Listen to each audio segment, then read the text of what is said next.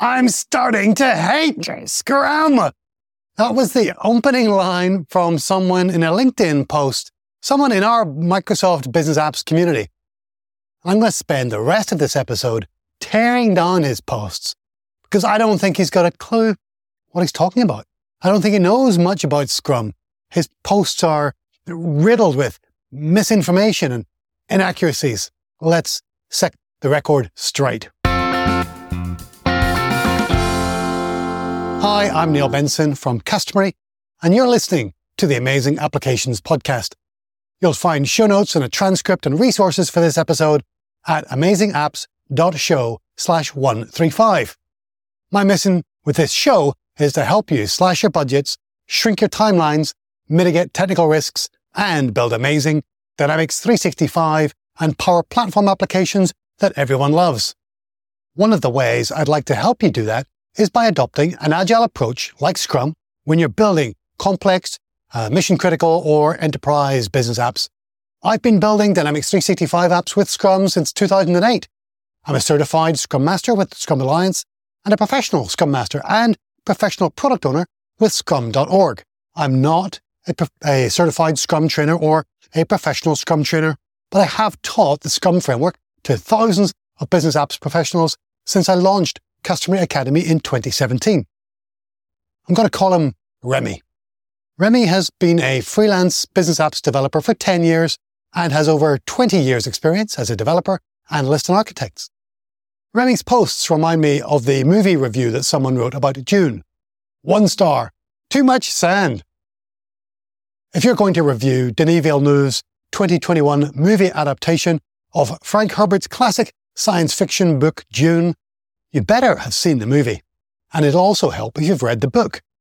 It's set on a desert planet, and it features sandworms, and there are sand miners harvesting spice from this sand. And there is a desert tribe wearing still suits to recycle water from their bodies. You better believe it's got sand. Remy recently published 3 LinkedIn posts about Scrum. The first lines were, "I'm starting to hate Scrum. I use Kanban instead of Scrum. Much simpler." And "get rid of the product owner." He might as well have yelled, "too much sand." Every day someone posts something like, "I hate Scrum." My Amazing Apps episode for my podcast, episode 44 from 2020, is called Agile is Dead, based on a blog article with a similar title. But I don't think I've seen a post like this one from one of our fellow Dynamics 365 and Power Platform makers before. So first I was intrigued and then I became outraged. In the first article, there's a lot of nonsense like, it's become a project methodology for managers to control the team, and the meetings become useless because everyone is already informed. Really? An endless treadmill where refactoring and experimentation slowly dies. Then Remy concludes, Scrum is starting to limit teams. It needs fewer rules. It should become Kanban. I'm not sure if Remy has ever read the Scrum Guide. Whenever I challenged him, he threw up the old, "so if Scrum's not working, it's not Scrum" defense. Passive-aggressive way to throw back at somebody. Scrum has got 3 pillars, 5 values, 3 accountabilities, 5 events, 3 artifacts, and each of those artifacts has got a commitment. There are 25 things in the Scrum Guide, and it's described in just 13 pages. It's a lightweight framework, not a prescriptive methodology. Kanban is another popular agile approach. I'm not a Kanban practitioner, so forgive me if I overstep myself here. Kanban has 3 change management principles, 3 service management principles, and 6 general practices. There are 18 things in Kanban. Kanban University describes it as a management method that should be applied to an existing process, and it's neatly described in the official Kanban guide that's 14 pages long. Seriously, the Kanban guide is a little longer than the Scrum guide, but I have to admit, it's prettier and it's got diagrams as well. In his comments in his LinkedIn post, Remy goes on to say that his issues aren't with Scrum, but with the way that managers hide behind the Scrum methodology and don't adopt the mindset. I'm not sure what he means, since the agile mindset required to successfully apply Scrum and Kanban are the same. Those are the agile principles and values in the Agile Manifesto. In his second post, Remy says, "I'll use Kanban instead of Scrum. Much simpler." He goes on to say that if you remove just two things from Scrum, then you have Kanban: sprints and tasks. Well, Remy, tasks aren't part of Scrum. If you've added tasks into Scrum, and it is a framework, so you're welcome to add things to it, but if you've added tasks to Scrum and then you remove them, you're left with Scrum. Scrum, though, does have sprints. I'll give you that. Sprints are a time box within which we plan some work, we get the work done, and we review the work with our stakeholders. Kanban doesn't have sprints, but it does limit work in a similar way. The Kanban practice is called Limit Work in Progress, WIP, and it has WIP limits that are used in a pool system. Kanban and Scrum both limit WIP. Kanban uses WIP limits. Scrum uses the sprint backlog to achieve the same result, and that is to try and balance the utilization of individual team members with the flow of work through the team. Kanban also has feedback loops called cadences. It has meetings like the daily team Kanban meeting, the bi-weekly or monthly team retrospective, and a weekly or as needed internal team replenishment meeting. Kanban's cadences fit so well together with Scrum's sprints and events that lots of Scrum teams combine Scrum and Kanban together. Scrum.org has professional Scrum with Kanban courses and certifications if you want to find out more. Remy, if you're going to compare Scrum with Kanban, it might help if you understand a little bit more about both. Certainly, if you remove sprints from Scrum, you're not left with Kanban.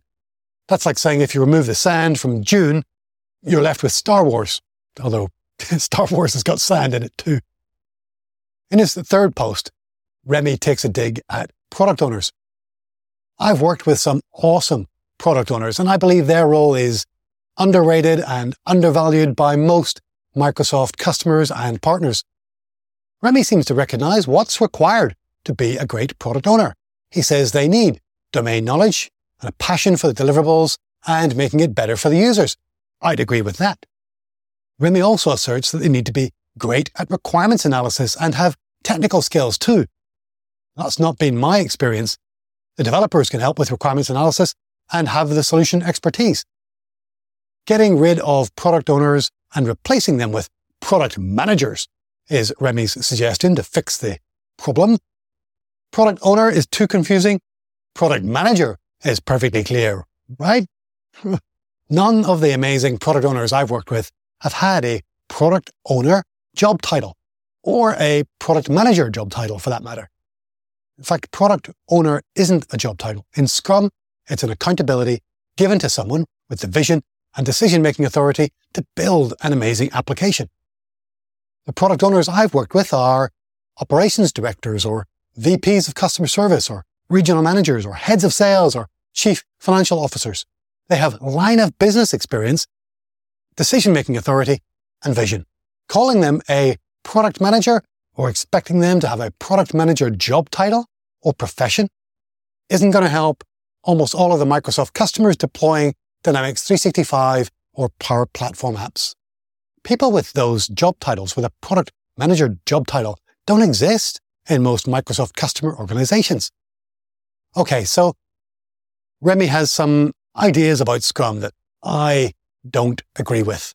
I want to share my feedback with you because I think his ideas are misplaced and he's spreading misinformation about a framework that I love, and it's working well for thousands, maybe millions of teams worldwide, including lots of you and your Power Platform and Dynamics 365 teams, certainly all of mine.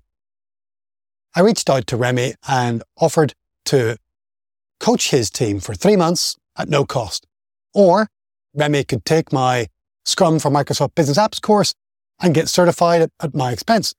He said, "I don't have a hard time with Scrum. I have a hard time with managers that misuse Scrum. Thanks for the offer, but I have no need for it."